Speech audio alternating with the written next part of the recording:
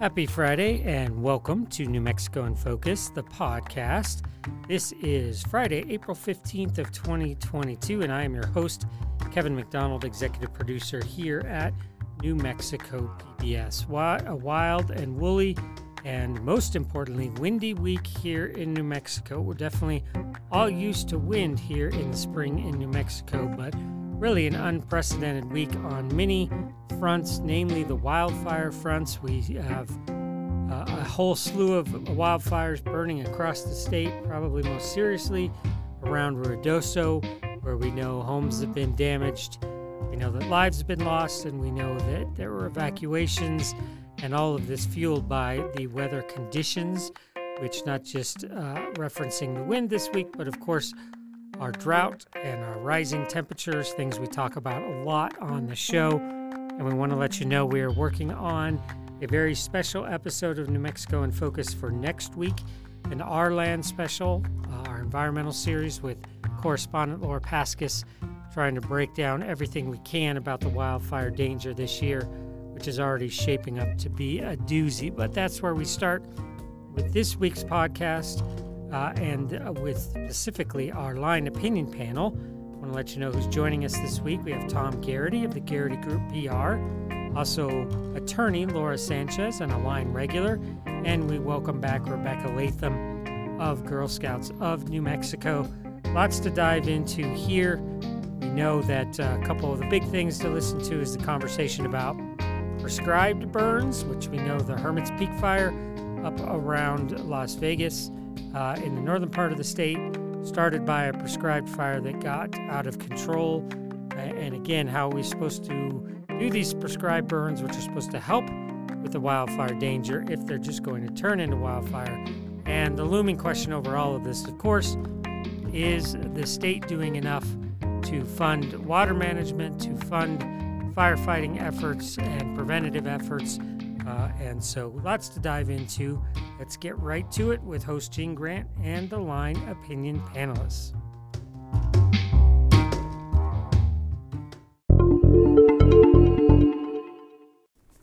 Hello and welcome to our line opinion panelists. This week we're joined by Tom Garrity of the Garrity Group Public Relations. Next we have Rebecca Latham. She's Chief Executive Director of Girl Scouts of New Mexico. And welcome back attorney Laura Sanchez, one of our regulars as well. All right, guys, the major story dominating New Mexico headlines isn't something we expected to be talking about in early to mid-April. Several wildfires are burning in our state right now, as you know, and with a continued drought in the long-term forecast, the situation is looking bleak. Now, that said, crews are doing everything they can to control these fires, and we wish them well, but some of them actually started as prescribed burns. Those are meant to keep larger-scale fires from happening in the first place. Now it seems like we won't have much of an opportunity to carry out that maintenance. Rebecca, how did we get to this point? Is it a prescribed burn problem solely, or is there something else going on here that has exploded all these fires across our state? Well, we know without a doubt that issues with climate, a double La Nina year, I think we know that those things, it's beyond human control, that New Mexico is in such a bad drought state, but it is questionable. Then why haven't we learned from our mistakes in the past with regards to prescribed burns? The forest supervisor has apologized, has said that this was their mistake, but I don't know how much comfort that brings to those families who have lost livestock, who have been moved out. And so I think under the circumstances, I know that the best intentions are there. It just is, one less fire that had to have been started because we have the others that were not necessarily human caused. Good point there. Tom, a question's come up a bunch, and I'm sure there's an answer here I'm not aware of. Why don't we do these things in the winter where we don't have to risk the wind? Yeah, I don't know. I am not, I put out fires for a living, but not these kind of fires. Very tragic, obviously tragic situation throughout the state right now. The thing with backburns, and I've been, back in my news days, I actually, covered several different large scale forest fires and had a chance to learn a little bit about, the science of setting backburns or, to burn out that brush. And while it is a science, it's not an exact science. I think when we take a look at, Cerro Grande, the infamous fire that impacted Los Alamos, that was started as a backfire. That occurred in the May timeframe. And so, why in New Mexico, the April, March, April, May timeframe instead of, as you mentioned, the winter timeframe? That's a great question. But there are people with a much higher pay grade than I am who have answers to that. But clearly it's impacted the state in a variety of different ways. That's a good point. And not to mention the lives of those who have lost property and or lost loved ones in the process. Laura, interestingly, another immediate issue is firefighter staffing. Now, we did talk about that on the show last season, the season before that, and the season and going. You know what I'm getting at here? The U.S. Forest Service has been working through staffing shortages for years, but now the few firefighters they have are going to be asked to work an even longer wildfire season.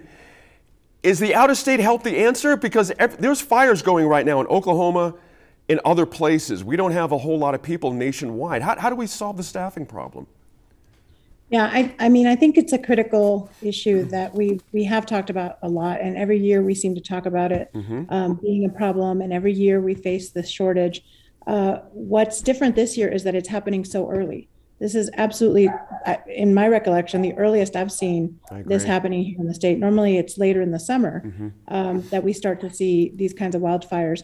But I think it's important to pay attention to the timing and the reason for that. I think our water issues are definitely escalating. It's getting worse. I mean, some reports say we're in the middle of a mega drought, the worst in, modern times, which we're certainly a part of in the West.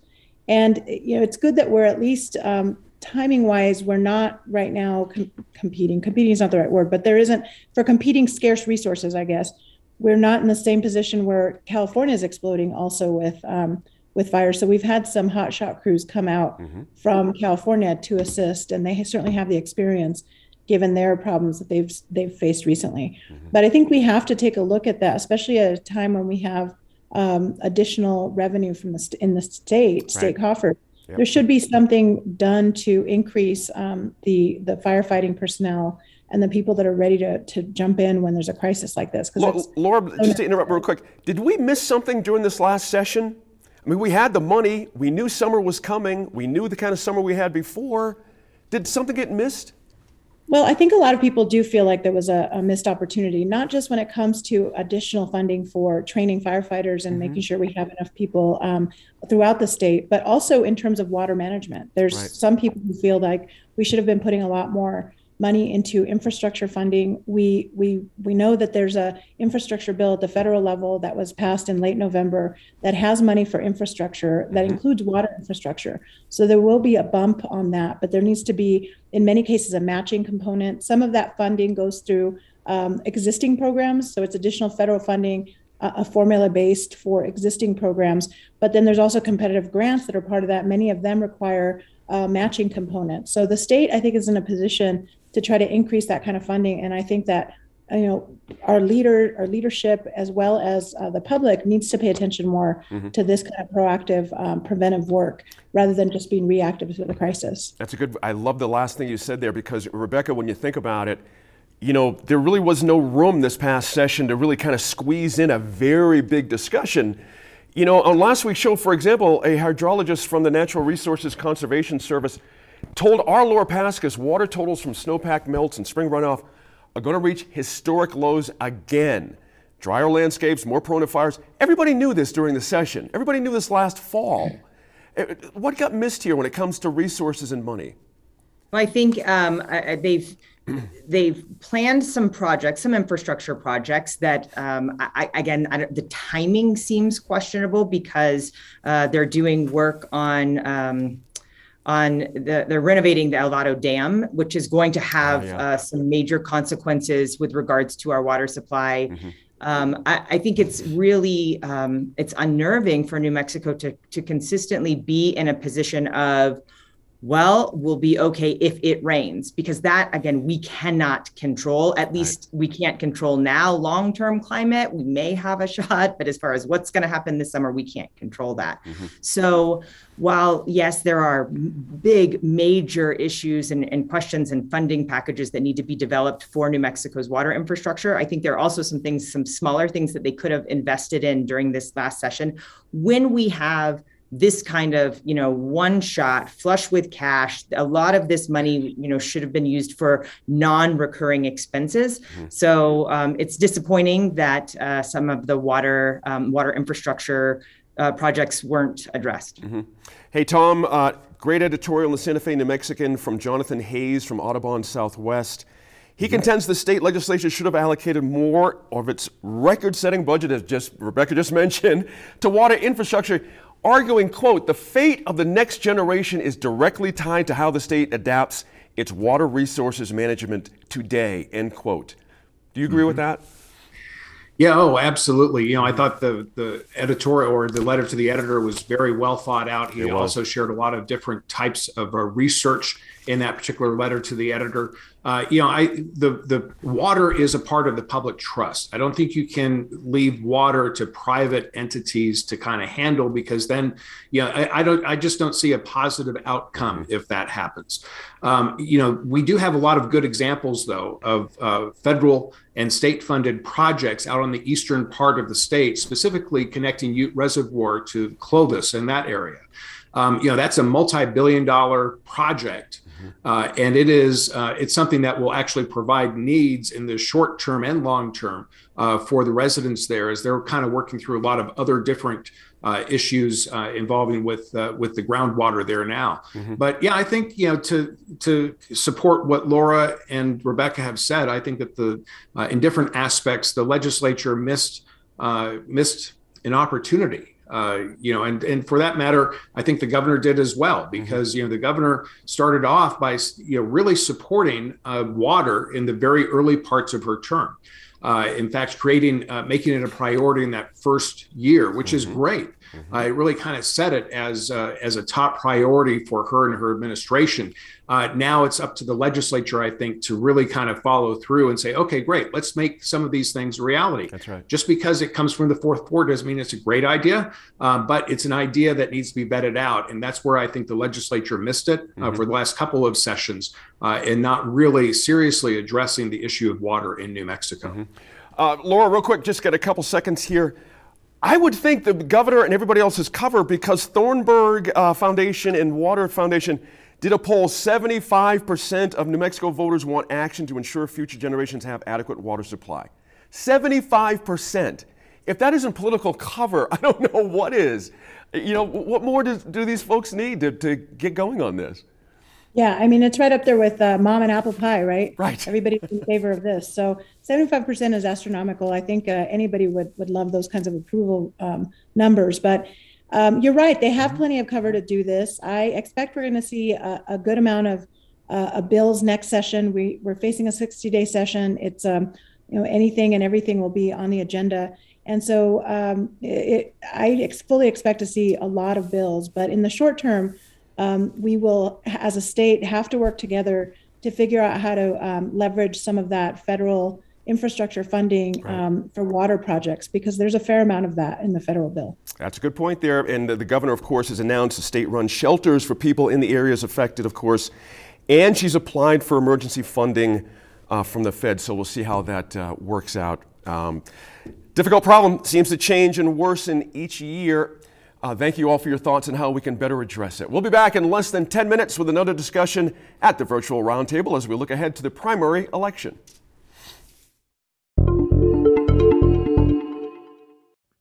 Mentioned it earlier, but we have done a lot through Our Land, our environmental series, New Mexico's environmental past, present, and future, on all aspects of not only the environment and climate change, but wildfires, forest damage, forest recovery, just a slew of things. And again, we're going to bring you a lot of good information on that in a special episode next week.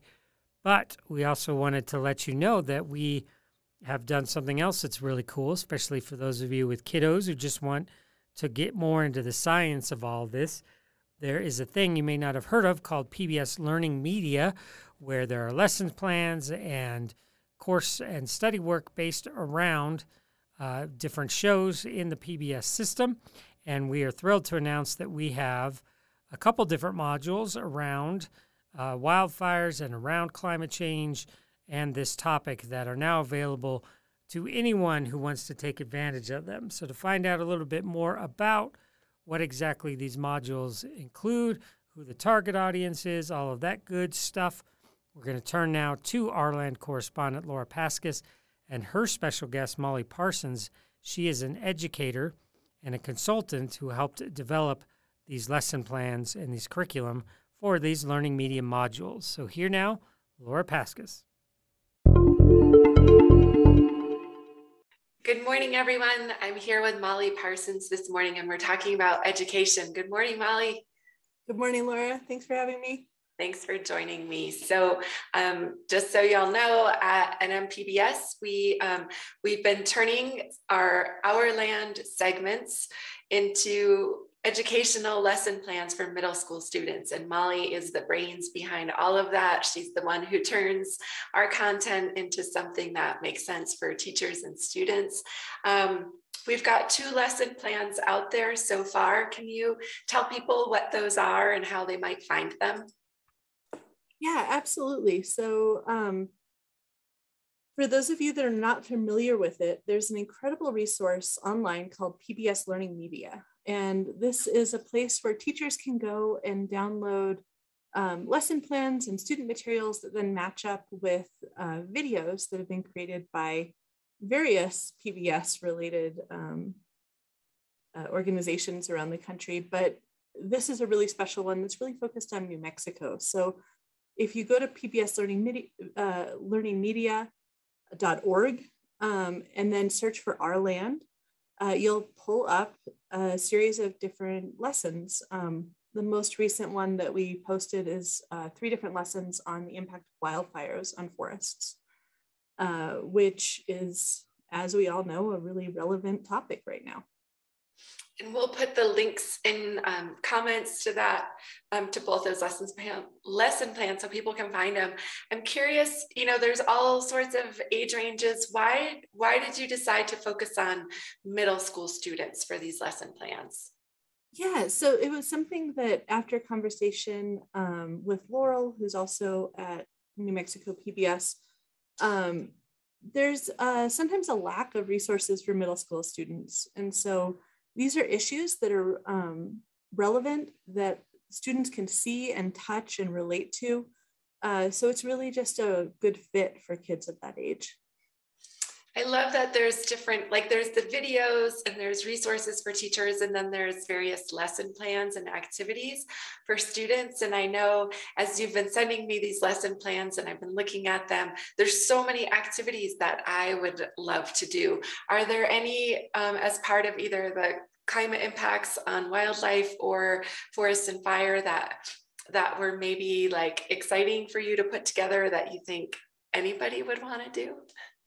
Yeah, so I definitely feel like these could be adapted for different age groups, or even things to do at home and try out at home to learn about these topics. I love the ones that are hands-on, so things that you actually get to go out into the environment and try out and do. So looking at snow melt questions around how does shade and tree cover impact snow melt, and how does that impact our water availability? That's a fun one. And it's super simple. You can just take some ice cubes. If you really wanted to turn them into snow, you could grind them up and put some in the sun and some in the shade, and then time. What's the difference? How much longer does it take to melt in the sun versus the shade? And then that's a nice little model to think about how our snowpacks that are up in the mountains really feed our streams and rivers and how we depend on those.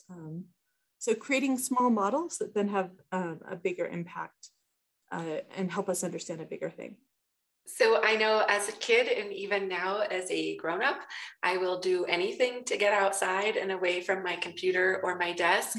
But I'm curious, aside from like the getting outside aspects of environmental education, why do you think that environmental education is so important, especially maybe for this middle school age group, and really why it matters for New Mexico students?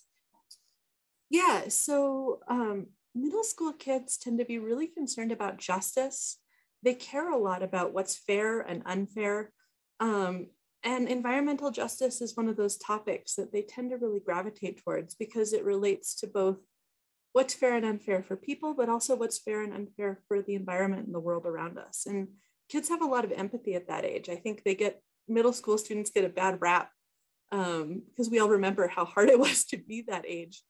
But they're an incredible group of young people in New Mexico that really do care about the world around us, that want to learn about it, that want to engage with it. And one of the really cool things about New Mexico is we have such a wide variety of different biotic communities, different ecologies, different geological settings that we can explore and see almost everywhere in the state. I mean, you look around, you can see mountains around you, you can see dry areas. So it's an amazing place for kids to get to explore. And I think there's a real movement around that and getting kids outside. And there was some legislation this year also that went into outdoor education and funding outdoor classrooms. And it's an exciting time to be doing this work. So you've been an environmental educator for a long time, and I'm curious for, maybe there's parents or teachers out there who say climate change is too scary, forest fires, like, these are topics that are too big and too scary. What would you say to those parents or educators? I think first that your kids know about these things anyway, right? They're hearing about it. And I think a lot of times kids are made to feel very powerless in the face of these issues, especially when they're just being told about it on the news. They hear some story in passing and, it's the end of the world. And I think by actually learning about it, learning the causes, learning the effects, and then learning what students can actually do to make changes in their own lives, to think about the future, to think about adaptations and mitigations, we're empowering them. So, like most scary topics, you can't just hide it from kids. They're gonna learn about it one way or another. And by creating opportunities to have them engage with real facts, with the things that are happening around us in our environment, I think it's an opportunity. Yeah, I think we have a really cool, the next lesson plan coming up is really neat. We've been checking in with some of the people we've featured on the show over the years. Can you talk a little bit about what's coming next?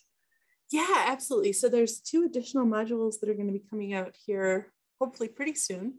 The first is on waterways and drought and water resources in New Mexico, and how those are really dependent on weather patterns, and climate might affect those pretty dramatically, will affect those pretty dramatically.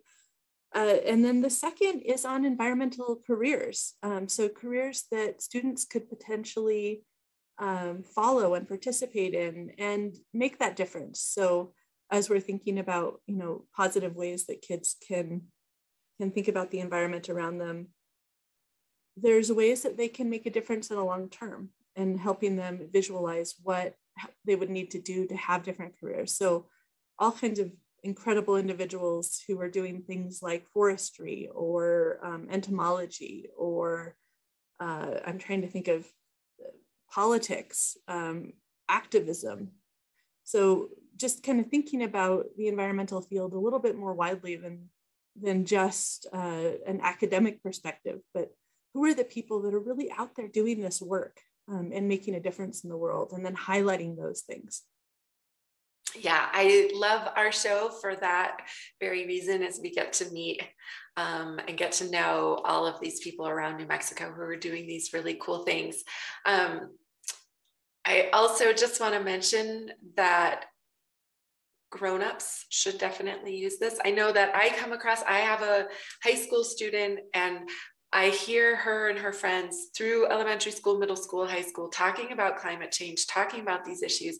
They understand what's happening. Like you said, Molly, they know these things are happening in the world. And I sometimes wish that more adults would dive into the science, be willing to be open-minded and learn new things. So we're going to have those links for the lesson plans in the comments. I would love for anybody, whether you're a student or a teacher, to open those up and try out some of those lesson plans. Molly, I can't wait to see what you come up with next. You have been a dream to work with. I love seeing these plans that you share, and I think it's really cool to be able to work with you on this. I feel the same way, Laura. I feel like I've been given an amazing set of videos and expertise from all these people around our state, and getting to highlight them and connect them with our students has been just a pleasure. So thank you so much for including me in this project. Awesome. Well, thanks, Molly. I appreciate you talking with me this morning. Thanks, Laura.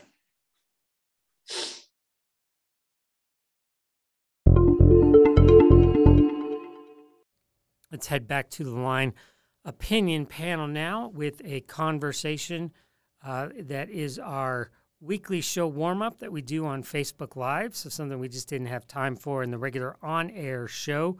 It's a great way to get to some other topics of the week and get us all in the mode for the taping. And again, our line panelists, Tom Garrity, Laura Sanchez, Rebecca Latham. Lots of great stuff in here, including some of the impacts of redistricting on the local level. We've talked a lot about that in the last year on the state level, national level, but the process, the once every decade process, has a lot of impacts in municipalities and communities, small communities across the state. Rebecca Latham's got some great information on that, as she's directly involved in the process here for the city of Albuquerque. Also return, if you're like Laura Sanchez and myself, you're excited about the return of baseball here to Albuquerque. So a little bit of everything in here for you. And again, this is our one more thing, which helps us to warm up for the show each and every week. Here's host Gene Grant. I'm Gene Grant here in the studios of New Mexico PBS with our Line Opinion panelists joining me on Zoom. We're about to record this week's show, but before we do, we'd like to warm up by taking a turn at other issues. When I say other issues, there's a ton of them that are on our minds this week. Let me start with Rebecca Latham. Rebecca, always good to see you from the Girl Scouts of New Mexico. And what's your one more thing this week?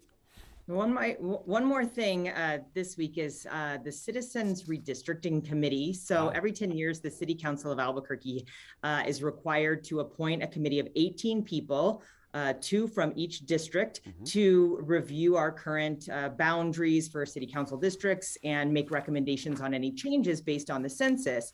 So of those 18 citizens, 1 is a voting member, 1 is an alternate. I am a member of the Citizen Redistricting Committee, and we've met 3 times so far with very little public participation. So it come to find out that really not much has been done to notify the public that this is even happening, which is surprising to me considering some of the questions and controversies surrounding how New Mexico redrew the boundaries for our congressional district. Good point. It is pretty obvious that we need a change. Over the past 10 years, the population of Albuquerque has grown 10%, but Northwest Albuquerque has grown 15.9%. Oh, wow.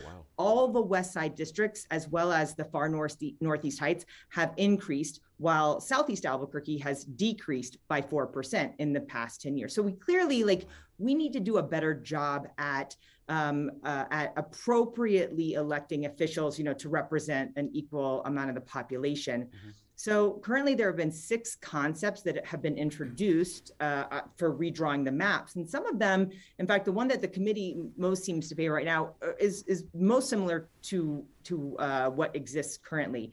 But there are other concepts that have been introduced that would either eliminate one city council district altogether by consolidating things like areas of Albuquerque, like Four Hills and the International District, under one and the same city councilor. Wow. So whether you favor major change to what we have in Albuquerque now, or you really think that things are working the way they are, this is an invitation to the public to attend the meetings. All the meetings are on Zoom. Mm-hmm. We've had 3 so far, as I mentioned. We go over things like, with these maps, compactness, like how much a new district looks like in actual shape. We go over minority voting rights mm-hmm. and how much of the population is displaced. But it's a fascinating process. You find out more at cabq.gov/2022 redistricting. Okay. cabq.gov/2022 redistricting. How big is the committee? Who's on it? What's the makeup? Can you give us a sense of that as well? Sure. There are 2 representatives from each of the 9 council districts, one voting member, one alternate. Catherine McGill is the chair. There are some names. David Buckholz is on the committee. Yep. Of course, now everybody else's name is escaping me. Always at the moment, right? Of course. It's like, oh yeah, ask me what my kids' names are. Right. David Buckholz is a warrior for Albuquerque. I feel better about it if he's in the scene, so, you know. It's very, very interesting. And then there are statements like, we need to break up these areas of wealth. And then there are statements that are like, we need to keep, communities of interest together. And so it will be, there are currently 3 more meetings scheduled. So we're halfway through the process already. Wow. A recommendation has to be made to City Council by July 1, and then City Council will decide if they accept the recommendation from the Citizen Committee or come up with. Really? That quickly? That's really not far from now. That's interesting. I'm fascinated by this whole thing. I'm curious, Rebecca, has there been any thought or discussion about flipping Albuquerque in this area basically to an at-large city council scheme like a lot of other cities do, meaning no one really has a district, they all, look at citywide at things. Has that come up at all? To my knowledge, we have not discussed that. Okay. We're really just looking at, again, where the current boundaries, where the population difference is in each district. Mm-hmm. And again, where can those boundaries be redrawn, either by consolidating and making big change, or by breaking up, or just by moderately shifting in order to kind of right size, because you've got like 16,000 more people on the west side. And then, again, that 4% drop over the past 10 years in Southeast Albuquerque. So we just need to, I don't know what we need to do, but that's the citizen part of it. We do desire more public participation. And in fact, if we can be helpful in that regard, Rebecca, and Kathy, of course, is a friend of the show, I'd love to sit down with anybody you might think would be appropriate to sit down with and talk about this so we can generate some citizen input here, because this is going to be kind of critical. Those numbers are kind of scary. A 4% drop is no small thing. That is a very significant thing. But on the other end of it, I appreciate your points about the west side. We really do need to pay closer attention here to the trends that are happening in our metropolitan area. Very interesting. I'm glad you presented that to us today. I really appreciate that. Tom Garrity from the Garrity Group PR, of course, one of our regulars. We love Tom. Yay, Tom. Glad to have you back. It's been a bit. What you got for one more thing this week? Well, just playing off of what Rebecca was talking about, I think it's easy for redistricting to kind of fall off the table, so to speak, because the state redistricting, the federal congressional redistricting, the public education. I know that the county has gone through theirs, and it's just, you almost need a checklist to keep track of all the different redistricting that takes place every 10 years. So, good for Rebecca. I've been in that space, and it's a thankless position. It's important. So thank you. Absolutely. What has caught my mind is just, the more I'm, kind of getting out and really seeing, reintroducing myself to small businesses around New Mexico. It's the small business and the impact still that a lot of them are facing. Back in 2020, there were 150,000 different small businesses in New Mexico. We lost 40% of those during the COVID timeframe. And just for those, the 94,000 or so who are still standing, You think about it, they have worked through the COVID restrictions. They've worked through the workforce issues as far as hiring goes.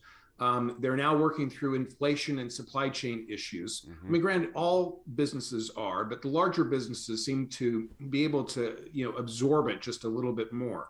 But, inflation, supply chain, and then, there's a potential of a recession on the horizon. Right. So, I just want to be able to say that, it's great to go out and support the national chains, but it's better to support New Mexico small businesses. And that's really what is on my mind today. Nice. Now more than ever, isn't it?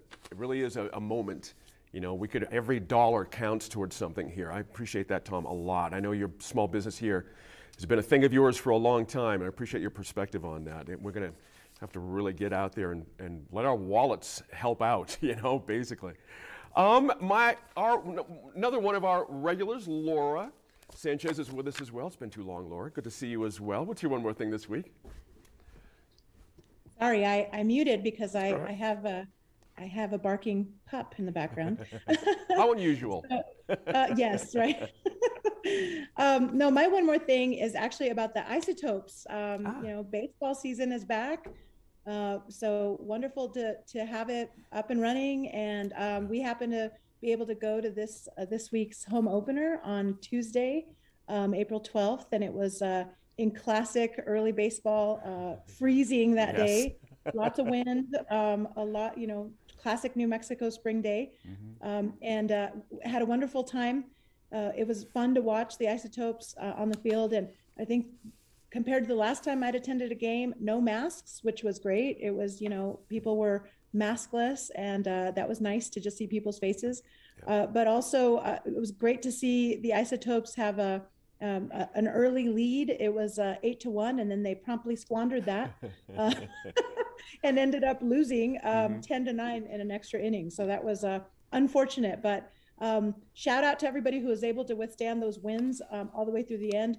I could not. We left before it was over, but it was a wonderful time, and I really encourage back to sort of supporting local people to come out and see the isotopes again. Ooh, and speaking of which, Laura Sanchez, you remind me, I saw an article in the Journal about the new food they've got at Isotopes Park. Some good. Did you guys have a chance to kind of graze around and see what was going on there? We did. We looked around to see what it was. They have a very interesting, that I'm a huge animal lover. Yes. So it was interesting that they had a stand that was different kinds of brats that were elk. They had alligator. They had one that I particularly found objectionable, the rattlesnake / rabbit one. I have a foster bunny right now, so I was horrified. Is that like a burrito? What are we talking here? No, it was a hot dog. It was a brat. Oh, it was like a jumbo hot dog. So that was unusual and very, very strange to see, but to each his own. Right. I don't judge in terms of whoever bought that. But they also had, those of you who know Perico's, it's a Mexican food place. They have a Perico stand. Oh, wow. And that took off like wildfire. People were getting tacos and carne adobada burritos and all kinds of stuff. So they do have some very good new stuff, and the lines were pretty good, but it wasn't a super packed game. So it'll be interesting to see how they manage that when they have more people attend. I think the weather did not help attendance too much. Good stuff. Thanks for getting us off, though, for baseball season, actually. I know a lot of folks are really looking forward to it. Some people here in the building, huge baseball fans. It just changes the air. It just changes everything for some people when baseball's going. So I have to wrap up there. Thanks for joining us. New Mexico in Focus airs Friday nights and Sunday mornings right here in New Mexico PBS. Lastly, we want to make you aware of next Tuesday. It is time for another episode of Growing Forward, our cannabis podcast, all about the cannabis industry in New Mexico. It's in collaboration with New Mexico Political Report, KUNM Radio, with hosts Andy Lyman and Megan Kamrick. And this latest episode is all about testing. You might remember, if you listened to past seasons, that in Season 3, we visited the one and only testing facility for this cannabis product in the state, and that was a big area of concern and questioning, and there's been some developments there. And of course, there are legal recreational use sales going now, and there's a big day coming up on the 20th, 4/20. A lot of you know that date. It's the biggest date for cannabis sales really in the country. And so we wanted to get an update on testing. There's also been some news headlines around this issue. And so that comes out on Tuesday, but wanted to give you a bit of a taste, a preview of that. And again, this is a little chunk of our conversation with the head of that testing lab here in Albuquerque. We introduced you to him in season 3, but wanted to get caught up on where things are now and if he is backlogged or if all is going according to plan. So here is a snippet of Growing Forward. We're weeks into legal recreational use cannabis sales, and according to the Cannabis Control Division, the state has seen millions of dollars in sales so far, and will likely see a spike in transactions later this week on April 20th, or 4/20, the biggest day for cannabis sales. One thing that's easy to forget is that all of that cannabis being sold is required to go through several tests before it hits the shelves. One thing that's easy to forget is that all of that cannabis being sold is required to go through several tests before it hits the shelves. Those required tests look for things that might be unsafe for consumers, like fungus or microbes or residual solvents when it comes to extracts, but there's also a test for potency.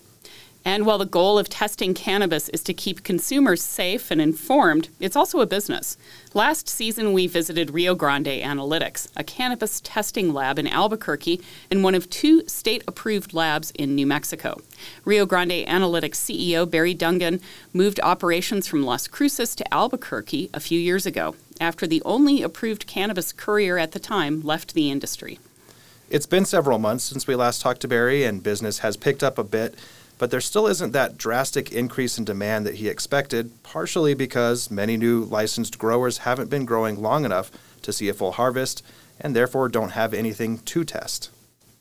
Yeah, we're, things have definitely slowed down since the beginning of the year. I think part of that was just the 5 to 15 pound flower lot size change. There will be a reduction in business because of that, but I think we're also still waiting for licensed producers to come in, and they haven't had enough time to go through a full grow cycle and harvest and samples coming in. So I think we've really only got 2 or maybe 3 new customers with the new BioTrack IDs and all that kind of stuff. So I know the big wave is coming, but it hasn't necessarily hit us yet. Can you clarify what you said, the flower lot?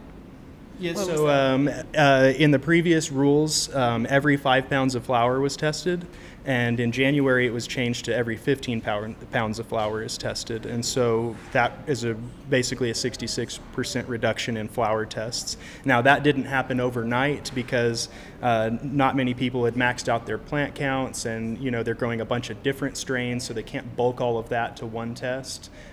So we're just kind of starting to see more of the effect of that rule change. How's your staff changed since the last time we were here? I think we were here maybe last fall, August, I think. We've got a few more people now. We've got new technologies in-house now, and we can offer new and better services. We haven't doubled, but we're working on doubling, and then we're also working on a satellite facility in Las Cruces, and so that will also allow us to expand in another area of New Mexico, so we're excited about that. Has anything changed in what you have to test for?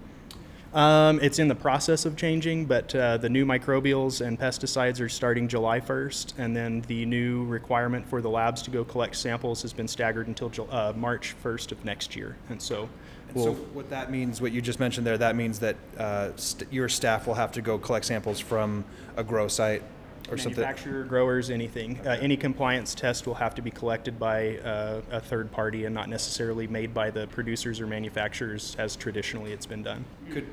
I guess by your reading, does that mean you could have a courier go do that for you, or does it have to be a representative from? No, there's a mechanism through the USDA to get certified to do the collections for the labs, and so it doesn't necessarily have to be one of the people that you're looking at here, but I'm not aware of anyone that's licensed and able to do that, so there's nobody to contract out, so it would have to be somebody that you're looking at here right now.